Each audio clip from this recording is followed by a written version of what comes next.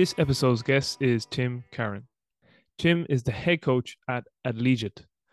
Tim's last stop before Allegiant was as the head strength and conditioning coach for football at Army West Point.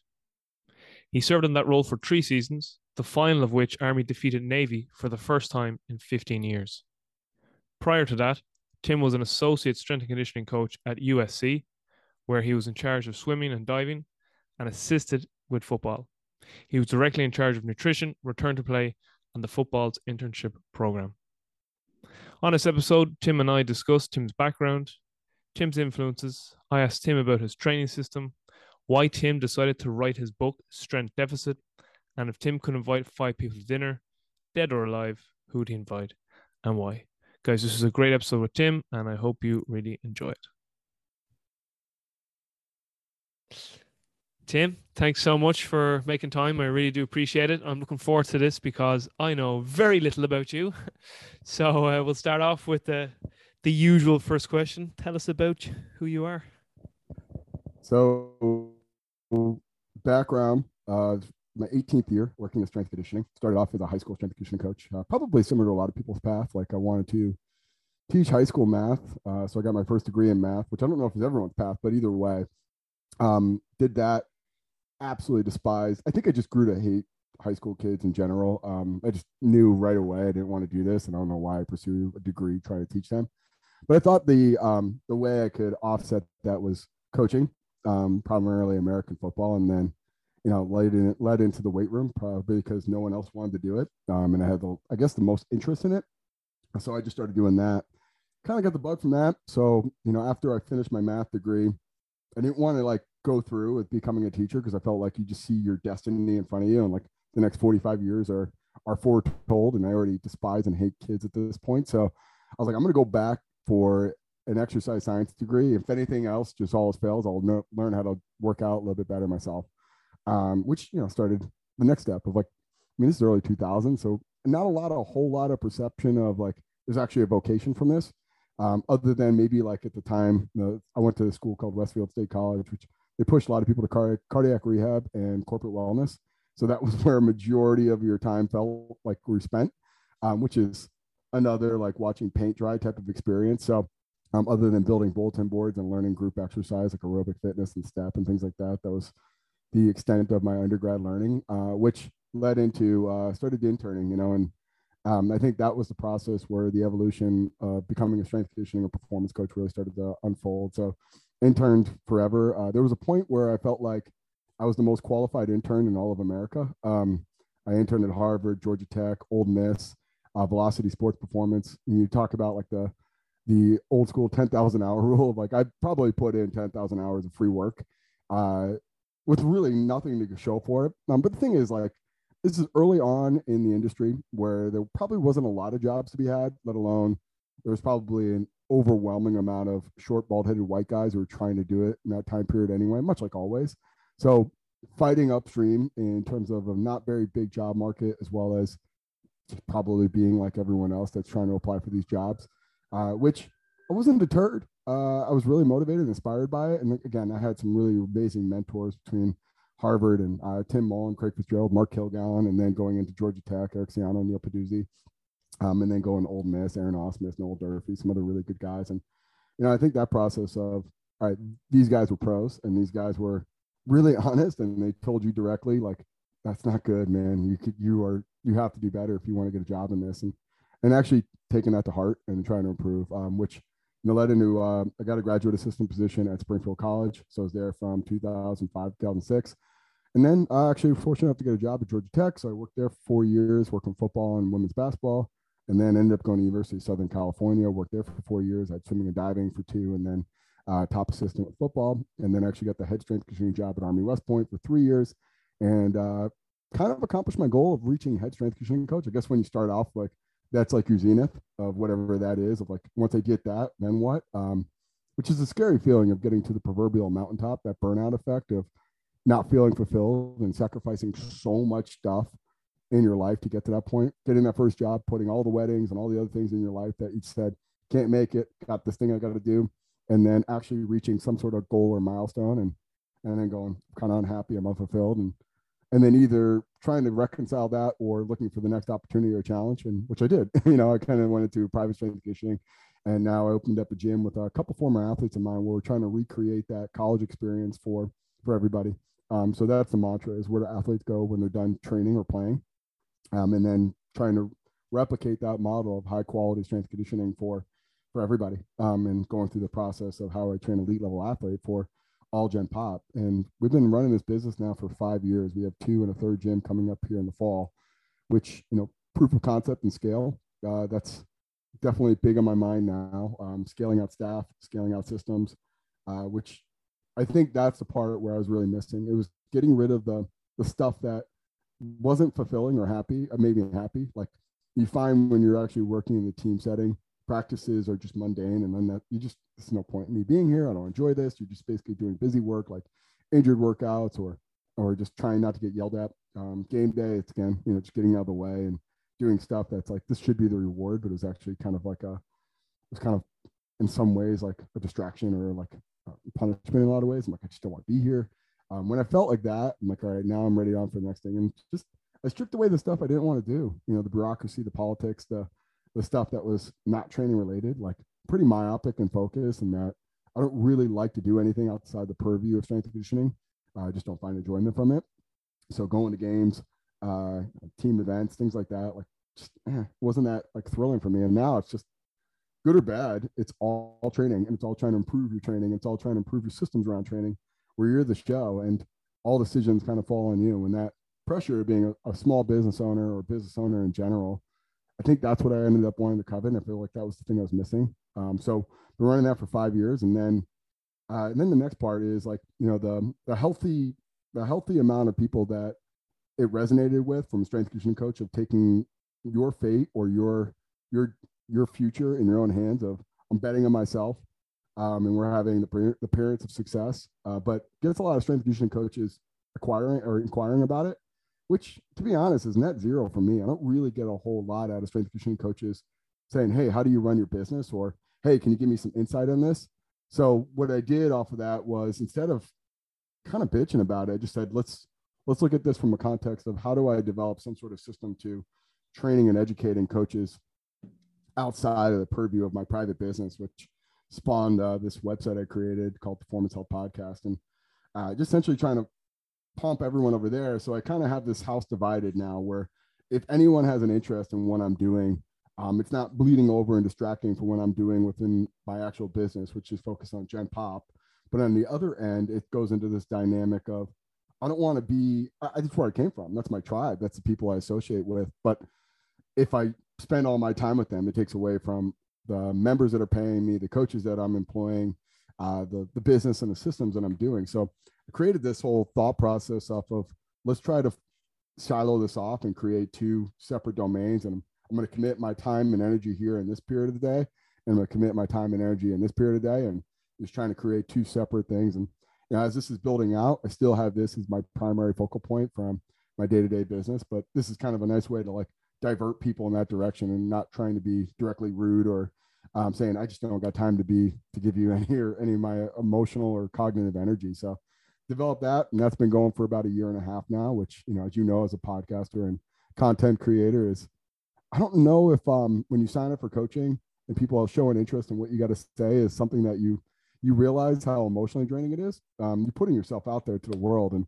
if you suck at copy, if you suck at like just interviewing people, or just not creating cool and interesting content, like it doesn't get a buzz. But you think you're a big deal until like people tell you directly, like, it's not that good. We don't like it that much because we're not buying it. Versus on the other end, in my actual private business, where I'm running day-to-day like coaching and training, early on, they didn't give a crap if I was a head strength coach at the Division I level. Like, so what are you going to do for me, and how is that going to help me? Like, that's not relevant. We built that now, and getting a partner or getting partners that really promote and sell your product for you, and really accentuate that aspect of the business that you're not really strong in.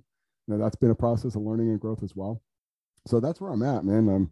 I'm failed high school teacher, crappy high school teacher, into strength conditioning coach, and probably got into it for selfish reasons. I wanted to learn how to train myself and get better at it, and then by extension, it flipped and inverted to now training others. Great stuff. Great stuff. I mean, There's a lot in there that we could have a whole podcast on itself. But just before we move on to talking about your kind of training systems, which seems to be a great topic for you to discuss right now because you've just touched on the fact that you're having to scale a lot of models within your business. But before we get there, you touched on this too in your answer about your background, but maybe just you can dive into it a little deeper here is your influences, Tim. So who would you say have been the biggest influences on you? And I always word this as a double-sided question, not only professionally, but personally too. And I understand that certain individuals can act as both a professional and personal influence, but who've been the biggest influences on you so far in your life? So, I mean, before all of this, I grew up pretty much in a Gold's Gym, where, around high school training, I would do my own bodybuilding S program, where basically you're just going there around the clock. And my whole mantra was in high school was training. I mean, I was training before and after school, training with the team, still doing my own stuff. And I would get part-time jobs to earn enough money to buy supplements or gym memberships. And like, I think that's where it's like, when you're proverbially searching for like meaning and purpose in life, you're just trying to recreate that thing that you were so driven for in high school. And for whatever reason, I don't know if I was a better athlete. I mean, I probably regressed through high school in a lot of ways because I was so focused on bodybuilding. But the dynamic of like I just felt right and I felt comfortable there. So when I found that first internship, specifically at Velocity and in Harvard, and you found the place that you felt right at. So I think it was a very influential part of my life where I was going to be very open to feedback. And when you get that first internship and you're around people who work in college strength conditioning, it's a really transformative experience. They're going to be brutally honest. It's not hazing. It's not like this knock you down and make you love you towards the end. It's just, hey, like this is a cutthroat industry. And if you don't got the guts or the stuff to do it, like we're going to tell you directly because it's not within our time and interest to kind of like prod you along and hold your hand through this process. It's either you can or you can't. And I think I resonated with that. Like I don't think I like really like was super geeked up when I was an athlete about hard coaching, like the Bobby Knight type of coaching. Like I probably did not do well with authority figures, but I did really do well with authority figures and strength conditioning because my actual my desires or my incentives were really aligned with that. And the more honest and straightforward someone could be and direct, I found that moment in my life was really important. So the people I worked with, and I mentioned them already, but Craig Fitzgerald, Tim Mullen, Mark Kilgallen, those guys at Harvard. I remember each step of the way, like people were just brutally honest to a point where it's like, if you don't develop either thick skin or a certain grit about you, like you're just gonna pack it in. And then I remember going to Georgia Tech thinking I'm a big deal because you're working pretty much from 5 a.m. to 8:30 p.m. every day, just going through with teams and get to Georgia Tech. And the first day you're there, I remember both, Neil Peduzzi and Eric Ciano. I was like, man, you're not very good. We thought you'd be better. And then what do you do, right? And then going to the next level of going to Ole Miss and Aaron Osmus and Noel Durfee and everyone there, like, man, we just thought you'd be better with all the experience you got. Like, what is going? How do you handle that, right? And I don't think it was like them just trying to knock me down or humble me. I think it's just at that point I wasn't very good. And how do you respond to that? And I think the thing I could control was always to read more. So other outside influences, obviously like Mike Boyle and Charles Poliquin, which you talked about. But those guys they're just they're not real, right? They're just books or words, and they might as well be in a whole other universe where the people that are seeing you on a day-to-day basis are giving you honest and direct feedback. So on that level of like, you have Craig Fitzgerald saying, hey, like your real worth of a coach is what you can do in that hour that athlete is you're with that athlete. To Eric Ciano, it's like, hey, I want you to be dialed in for this entire session.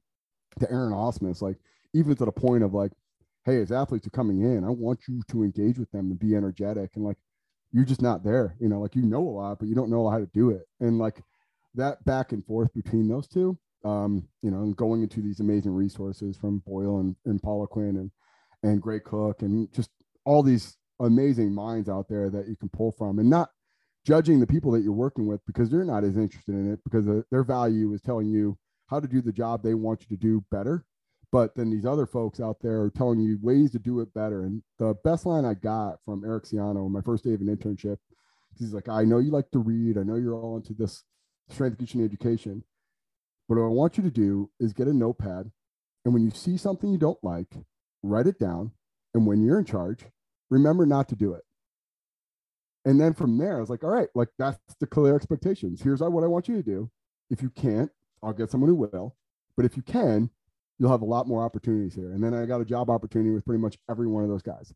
So that process of like being of value from knowing more, but also to being of value from being able to execute on my job responsibilities. Like it's just, those are the influences, man. Like the be able to take that feedback directly and not take it personally, because they just want you to do a job, but then also to taking the impetus and the motivation to learn, because what the version of yourself right now is incomplete, and I'm going to expose myself to as much great information out there from amazing minds out there as possible. Then that's the influence list. Yeah, great stuff. Okay, so Tim, moving on then to your sort of training. I'm always a bit, I always have to word this. So, people have this thing with training philosophy and then training principles, and people get confused. Like I've heard people say, I don't have philosophies, that's for philosophers, I have principles.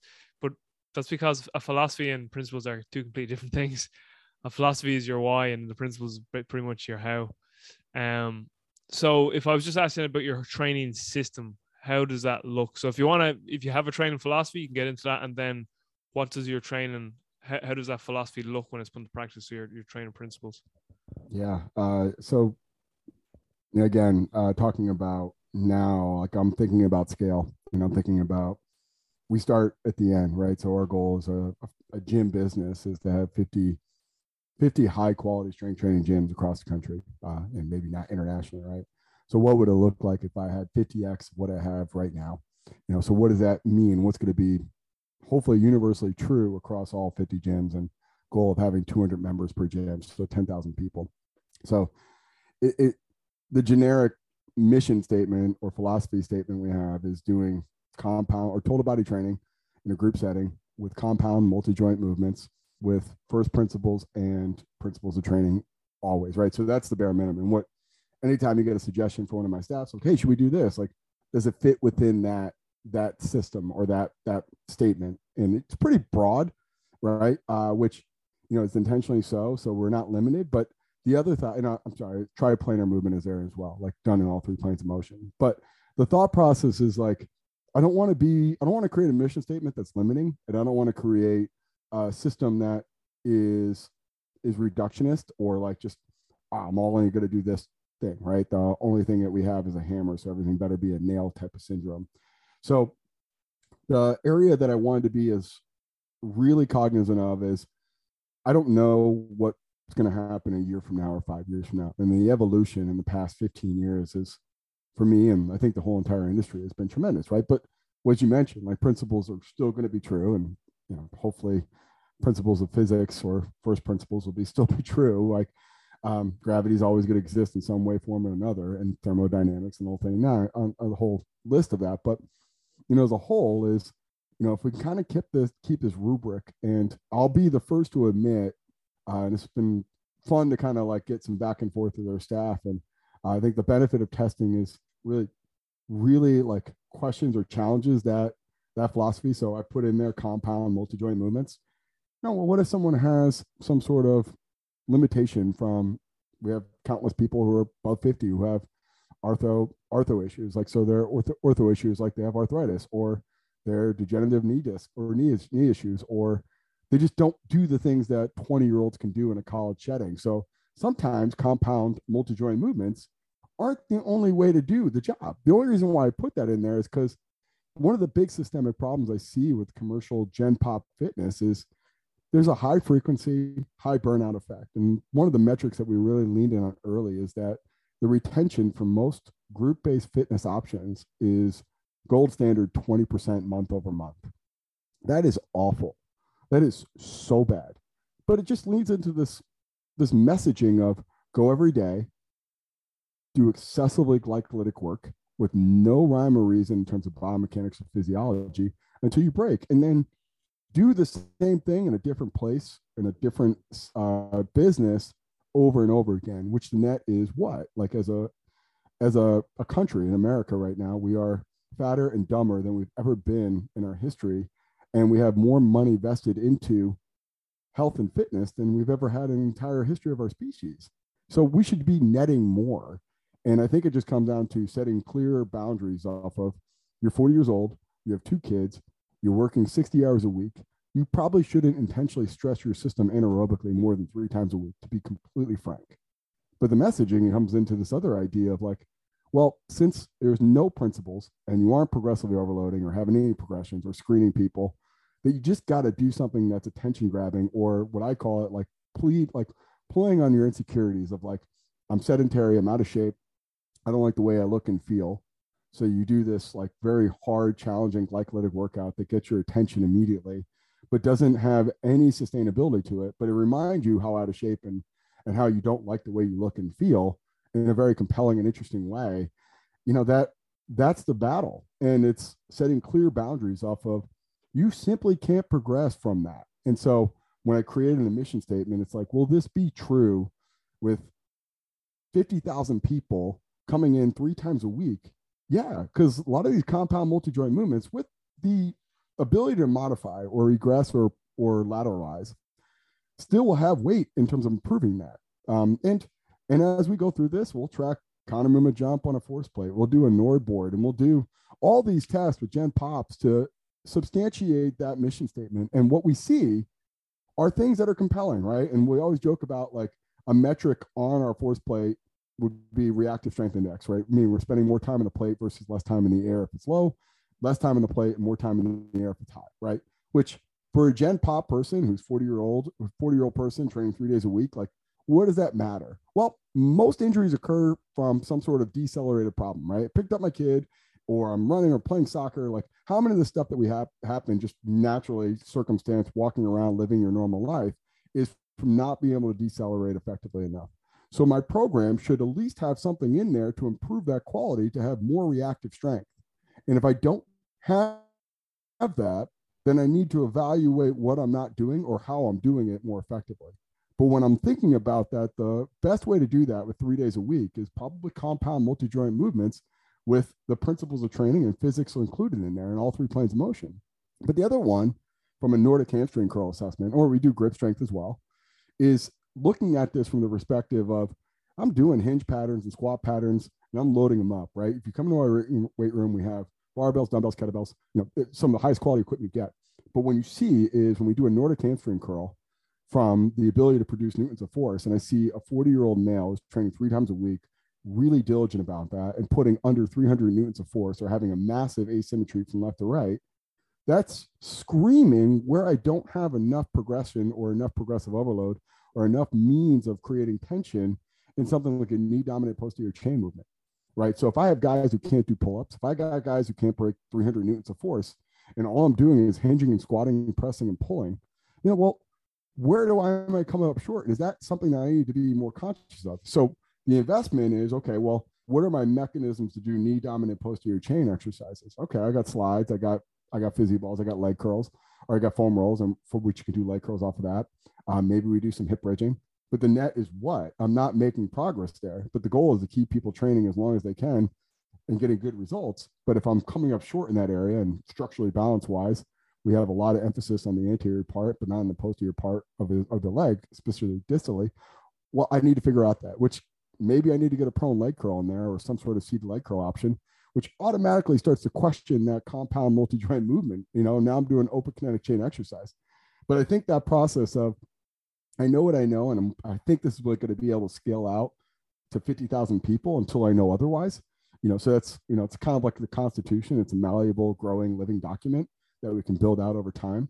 And then the next part is, are we keeping people around? Which, the other part of our mission statement, and this is what we talk about internally, is like our best means to helping someone is to keep them coming and keep getting great results. And a large part of that is making sure they're not getting hurt, right? So we'll go through objectives and key results of, all right, well, our objective is to get them coming in consistently 3 times a week for 52 weeks a year. If we can average 150 sessions a year for all of our clients, we're probably going to get to some sort of outcome, whether it's improving body comp or strength or performance. And it's probably meaning that we're keeping them safe and healthy. And it's interesting, right? That means if they keep coming in, they like training, training drive still high, motivation still high, and they're not getting hurt. So kind of by default, directly saying we're going to help them towards their goal. But the other part means that we're doing our job really well. And other things we can track within that between wellness and RP, just general feedback and kind of getting that aspect of a collaborative experience of what can we do to improve this, making some wholesale decisions to where are our gaps in our programming and trying to figure out ways to fill that gap from knowing more and learning more. And then looking at the other side of it is, the part that I really lean in on is at a certain point, the coaches that are going through this on a daily basis are the ones that are doing the heavy lifting, and I still coach and I still get out there and coach quite a bit. And when I'm doing something and the setup is really invasive, right? That day when you're an intern and you had this most elaborate setup that you could possibly imagine. I want you to take these 40 hurdles and carry them 200 yards and set up them on the football field so the guys can do hurdle mobility over there. And you're thinking in your head, like, it's just so inefficient. This is just so laborsome. This is not really the best way to do this. And thinking about that process for my coaches and thinking about the burnout effect for them. And if they're walking in the work scrambling to have this elaborate setup just because I had to program something that was just not really that practical, having that experience as well and having a place for our coaches to feel like they value what they're doing. They know what they do matters, as well as they realize there's a certain limit to what is actual acceptable from a workplace, and getting that effect too. So back to the original statement, compound multi-joint movements through all planes of motion, using first principles and then principles of training always. But the other part is just being realistic with, that's just the start. That's just what I thought would be 5 years ago. And now as I start to expand out, like learn more, grow more, change, invest in other things, looking at the gaps in our coaches of like, where can we improve upon their knowledge and where can we improve upon the experience, giving feedback and direction, and just trying to be this malleable ecosystem that can grow and change. Because if you read anything from like, Nassim Taleb's Anti-Fragile or, Good to Great or anything, right? It's just this thought process of people are screaming at what you should do and how you could do what you do better. You just got to listen and you got to be willing to change and grow with that. Because, mission statements all well and good until it starts to not manifest into getting us to that outcome. And I got to grow and change with that. So I guess that's it. Do what works, but also to be willing to change and grow with whatever we know and whatever we see is not working. Great stuff. And you actually, you just reminded me there. I need to read Anti-Fragile. I actually I've been reading some of the books lately, and that's actually one book that I must get to. It's an acquired taste. Taleb's amazing, but my goodness, it's a very I can read one book a year from him. Kind of like Navari of like, I can go through it, plow through with it, and then you're just like, God dang, I couldn't do all 5 of his books right now. This is just so heavy. And he speaks in this like, you have to figure out quickly because he speaks in these two kind of like good and evil, right? Like he's got his two voices in his head between Nero and Fat Tony, and Tim, right? Like Fat Tony's the aggressive, sell everything, super aggressive, and then Nero's the cerebral, the quant, and like you have to realize that that's him in his internal dialogue communicating to him, which is a very interesting writing style. And I mean, my goodness, the guy can just, you talk about words in a book, but like you're reading this, like I'm so lost right now. Like I gotta pause here and reflect. But yeah, it's definitely something. Definitely not for Audible or book on tape because you just get so lost in the weeds, especially if you're driving to work and kind of like out of body. But yeah, it's definitely, of the books he has, I think that was probably the best, in my opinion. That's good to know. All right. Speaking of books, you wrote one. Yeah. So the strength deficit. So bring us through this whole process. I mean, why did you decide to write the book, and what is it about? Flashback my last year at Army. So in college football, we have what we call contract years, meaning that we're on the third year of a program, and if we don't win this year, we're out. So what we did was, from year one, me and my staff, we don't have the benefit of kind of doing what we've always done because we were really behind. We were really bad, to be completely frank. We were undersized, we were slow, and we were really weak. So perfect storm of bad at football. But it doesn't necessarily change the big things of like, culture and having a team that's really bought in, and just, stuff that honestly, when you're trying to like evaluate the structure of your program or the value of your program, is like, trying to create that. But the question I got asked in my interview of what would I do day one, my response was, well, what do you want him to be year 3 when we're coming up in this contract year? Like, what do you think is going to be the thing on year 3 that is going to be the program that we want? And he's like, oh, I want him tough, physical, and trained. Like, okay, then we're going to do everything in that process to reverse engineer it from there. But from a physiological perspective, it was looking at it, where are our biggest shortcomings, right? I just said we're slow, weak, and really slow, weak, and really small. So figuring out ways, put on size, because that matters, get ourselves faster, because that matters, and then getting ourselves physically stronger, producing more force, because that matters, in the timely manner to get them to that part. And so kind of like a quadrennial cycle, but also too of like incrementally building it out. And if you ever work at an academy or work with military tactical athletes, like they'll run through a brick wall, but they'll run through it, any brick wall that basically is in front of them. It doesn't really matter. They're just going to go really hard. So the message was hard work and dedication is not the limiting factor here. Sometimes it is, but definitely not in an academy. So what we wanted to do was divert them in a direction that we actually thought was going to be net positive. And just going through them, like the reason why you're not successful is because you play offensive line and you're 240 pounds. That's not going to get the job done. We're playing Oklahoma and Ohio State.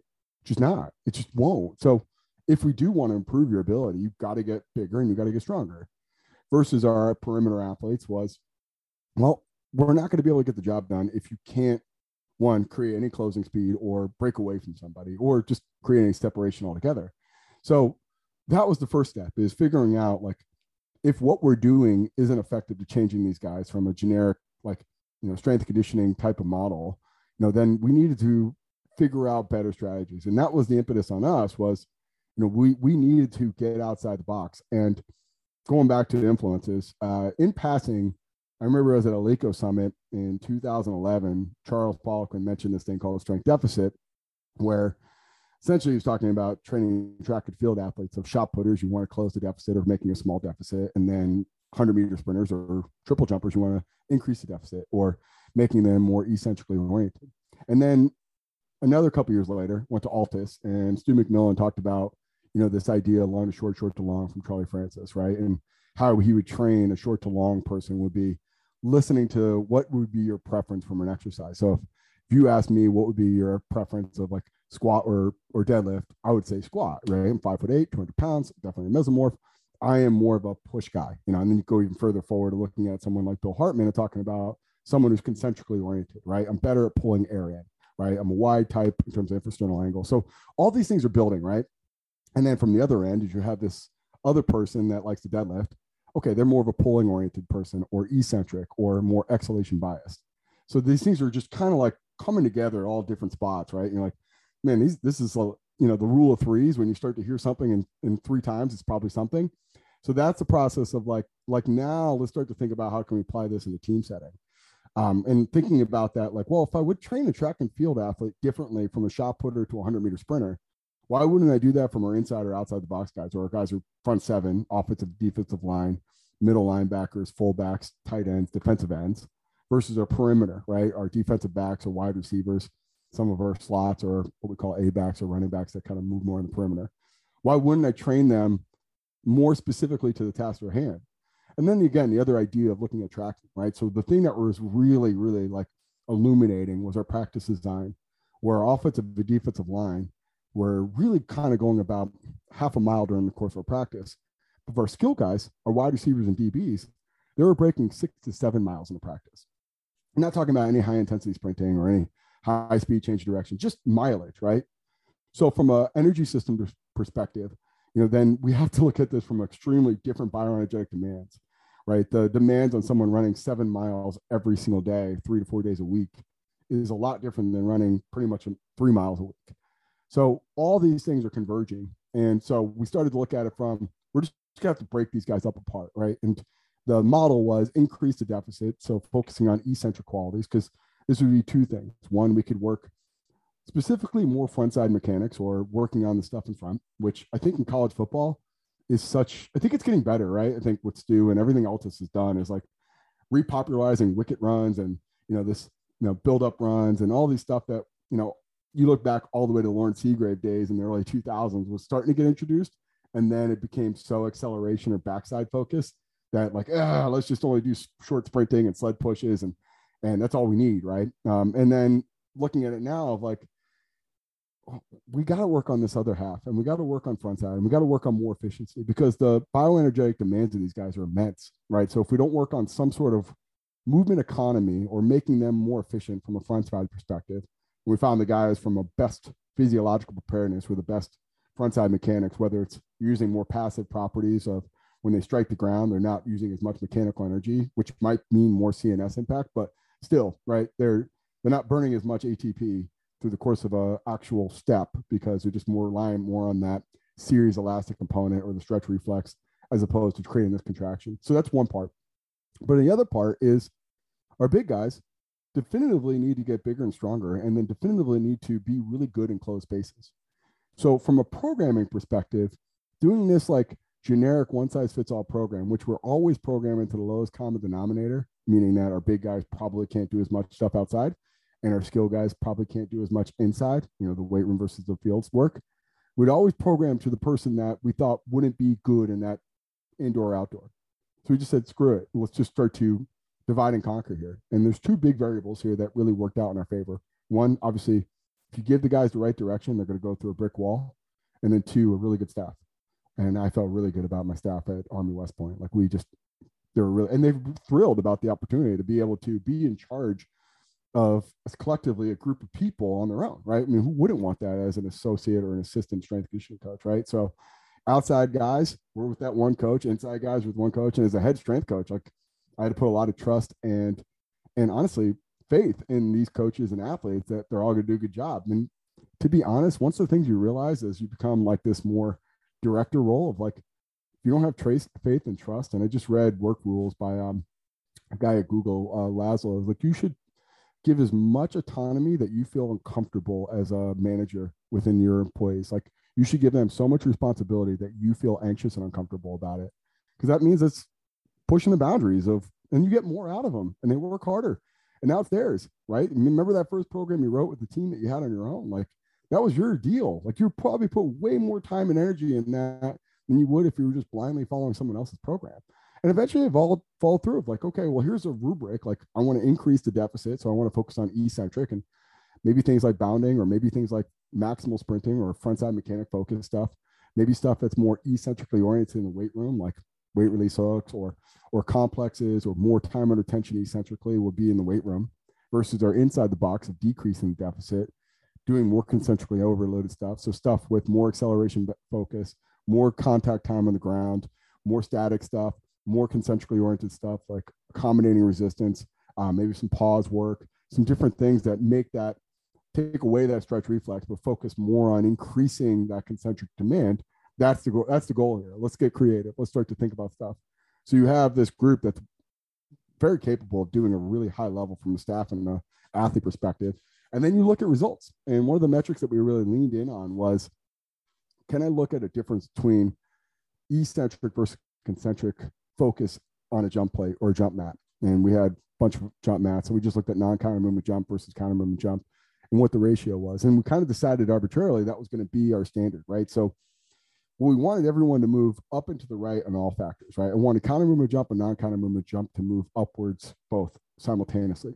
But we wanted that ratio between the two to change correspondingly to whatever that athlete's demand was. So if I have someone outside the box where I wanted to increase the deficit or increase that eccentric strength, I wanted to have a little bit higher ratio of counter movement jump to non-counter movement jump, basically meaning they're just more adept at using a stretch shortening cycle. Versus in the other end, you go into this dynamic of, I want to improve concurrently or same time this counter movement jump and non-counter movement jump, but I want to close the gap between that non-counter movement jump. So if I can get a 300-pound guy jumping 30 inches, but I can get him non-counter movement jump 27 inches, that's pretty good ratio, right? That means that guy can produce a lot of force from a static position versus that guy who's playing outside the box. If I can get him jumping 40 inches and his counter movement jumps, 30, 35, somewhere in there, like not as concerned, but that big number on the counter movement jumps there, ideally that's what it is. And it started leaning into this, like, let's see what we're doing and what happens, relatively speaking. So, hey, let's do weight release hooks for this training block and see in the pre and post and the intervention, right? Did we increase the deficit or decrease it, right? Ideally, we start to improve that over time. And now as I flash forward and did this like retroactively, like, wow, that really worked, right? We changed it. We went from a program in 2015 that, quite frankly, was bad. We lost to 2 FCS programs, and we're in a really bad spot.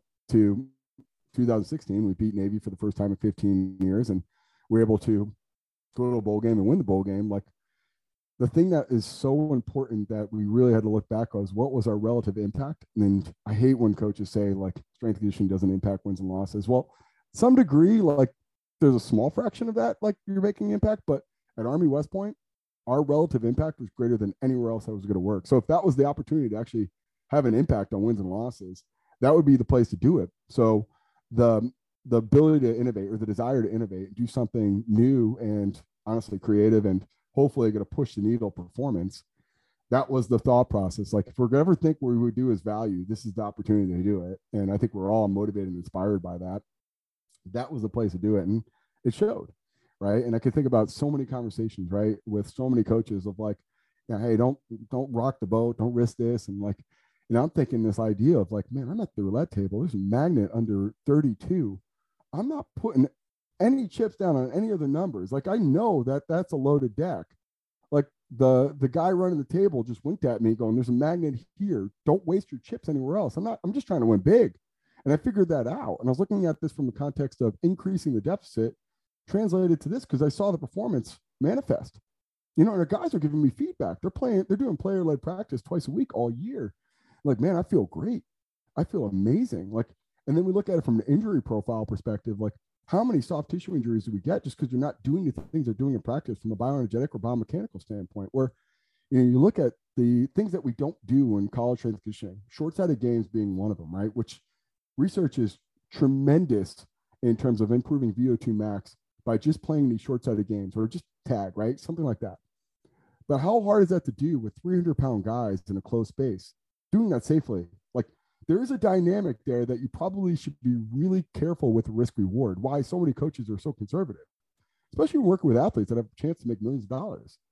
But with skilled guys, 180-pound guys are really good with body control in space and progressing, of doing these like more open agility drills, which you're super conservative with not wanting to do that with a 300-pound guy, and getting that skilled guy over there, which is a great image on the last part of our summer, like final phase of the summer. We do strongman conditioning with our big guys, inside the box guys, and we do short-sided games or reactionary based drills with our skill guys. So it looked like Top Gun volleyball scene versus just a bloodbath over there. And the joke with the inside the box doing strongman stuff was like, wow, that really escalated quickly, versus like these guys over there just laughing, having a great time, spraying each other with water. Just, it looked like Bizarro world. But the idea is we're doing stuff from what they need in their position, right? So they're doing a lot of reactionary stuff. They're doing a lot of overcoming stuff based off their position stuff. So getting them comfortable with that and doing that led to less injuries and better performance, and it manifested. So, I mean, I'm done with Army. Excited to go through that.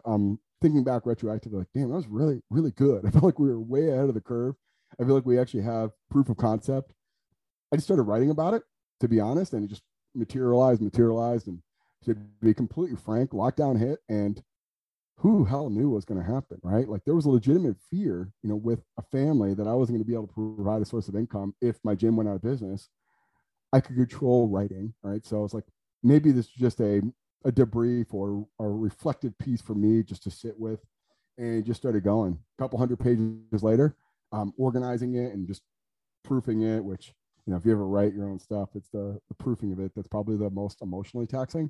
And getting people like, this doesn't make any sense, you got to rewrite this. That process really hard, and going through that, but turned out to be a book. And now the process of creating a book and, you know, getting it published and getting it out there to the world, like now the other part, which is definitely not the less glamorous, but definitely necessary. Like, there's no point in writing something and no one reading it. So that was the whole origin and thesis behind it. And now it's the process of survival. And then it turned into, we made it. And now I'm on the other end with a published book and figuring out how to get it out to the masses.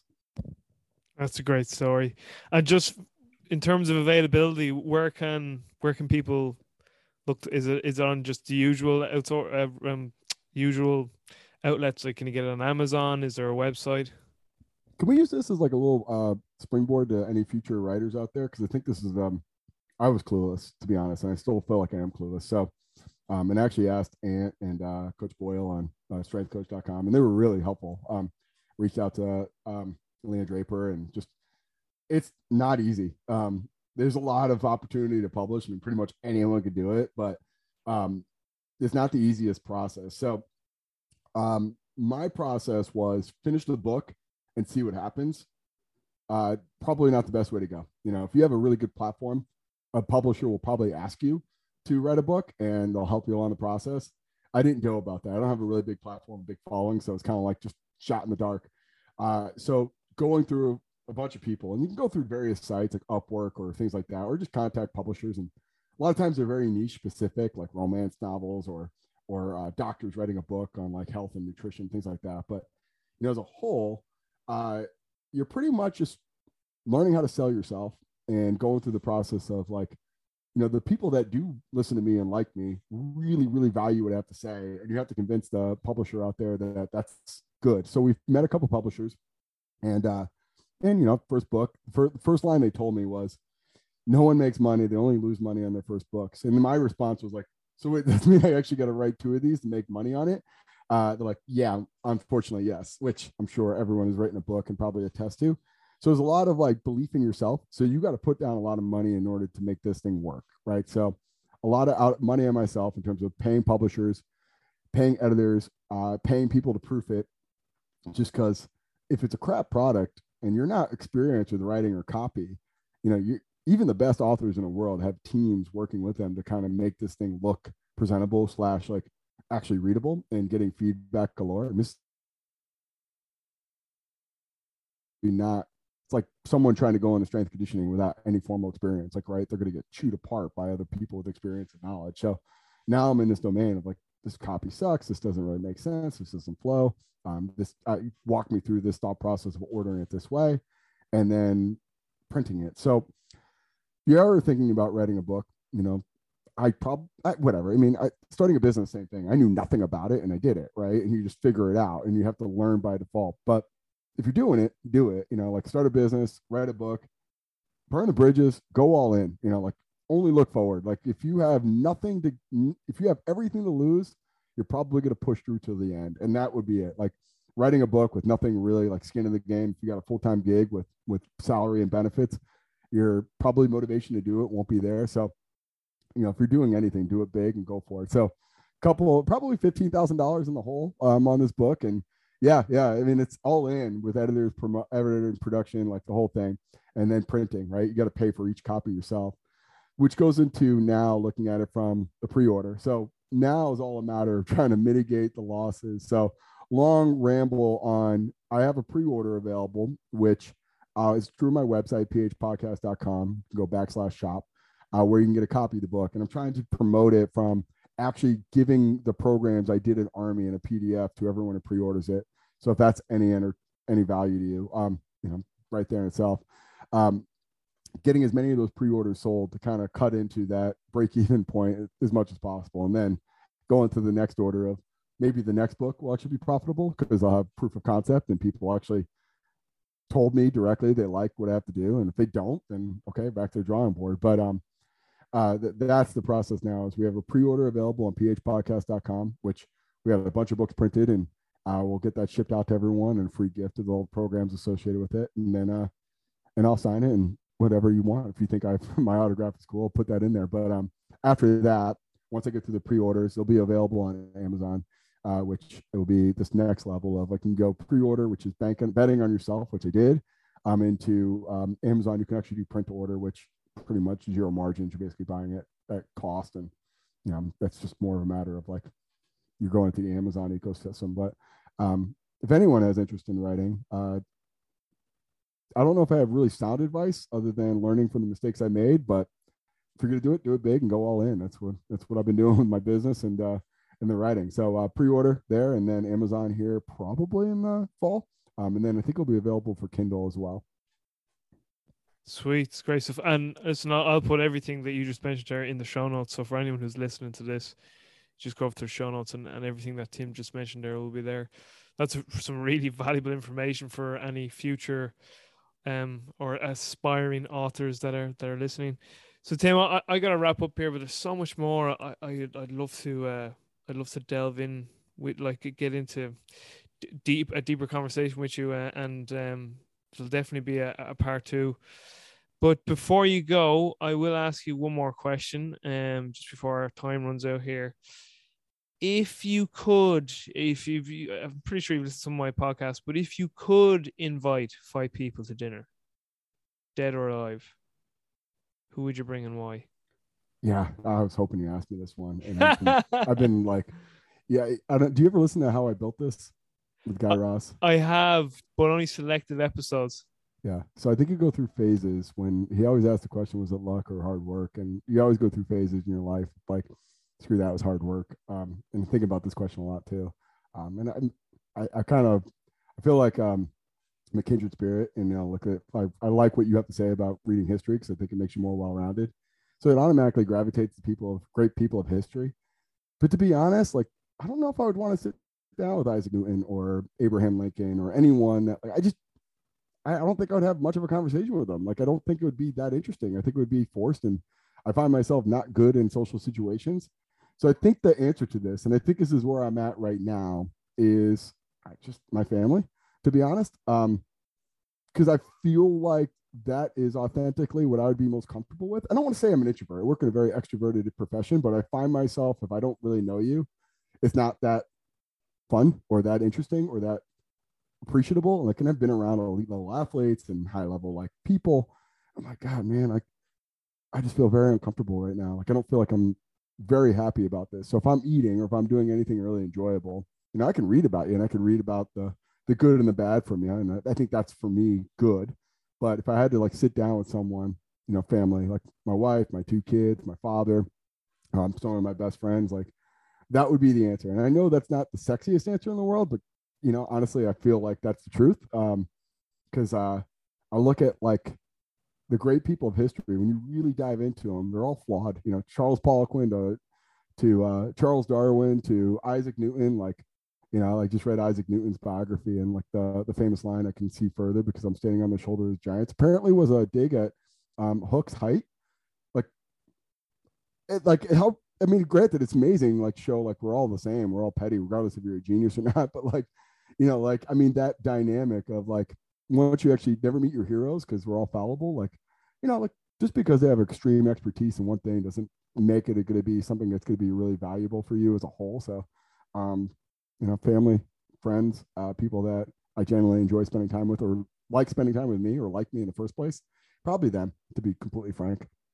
Great stuff. Listen, I much prefer an honest answer than you trying to make up to make up 5 guests just to, like, appease me or the audience. And I've had a number of guests who've often said that close families who they would invite who they would invite to a dinner if they had to. But me personally, Lincoln is definitely one of my 5. It's funny, I'm just actually reading a bit there on what's my latest book is The American Caesars by Nigel Hamilton. Talks about, like, the 12 presidents from World War II onward. So it goes from FDR up to Bush, Bush Jr.